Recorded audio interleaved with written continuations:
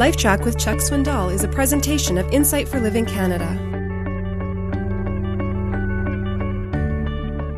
Of all the preachers who ever lived, Charles Haddon Spurgeon was among the most colorful, and for that matter, among the most prolific, and among the most controversial,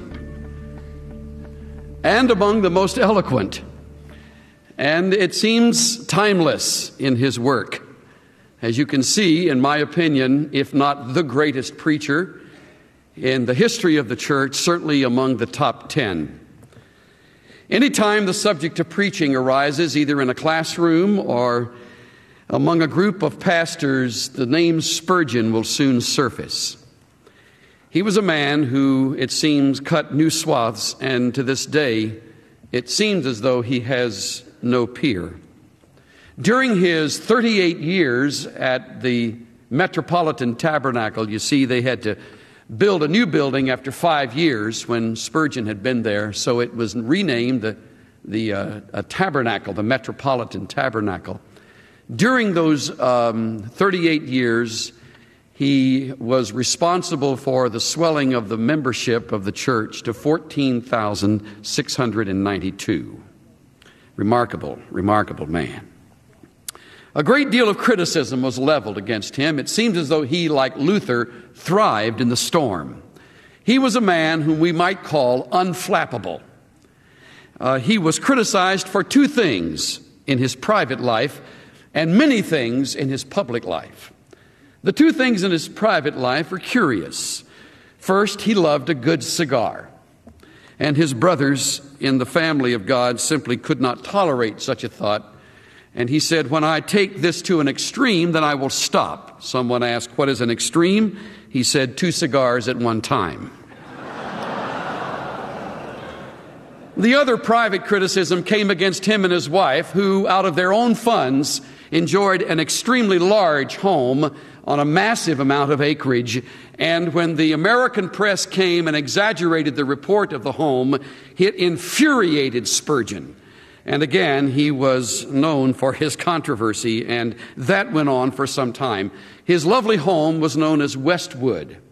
And I have in my study, one of my prized possessions, a full book of the Spurgeon home at Westwood and his enormous library, as he was a man who not only read widely, but quoted widely in his sermons, and even that brought an enormous amount of criticism against him.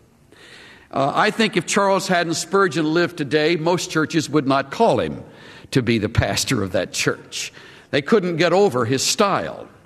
And I think if most of us knew in depth the story behind the tabernacle, most pastors would not want to be the preacher of that place. It's amazing what 100 years history will do to enlarge our vision of a church or of a man.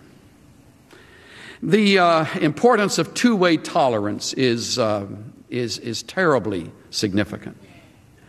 A pastor needs to be very tolerant of the people he is serving. And the people who are being served by the minister need to be very tolerant of him. We need a lot of wobble room. We need to give people room to be themselves. Reminds me of one of my favorite quotes. It comes from the country. Be who you is. Because if you ain't who you is, then you is who you ain't. And I have found that people who try to be who they ain't are really very frustrated people.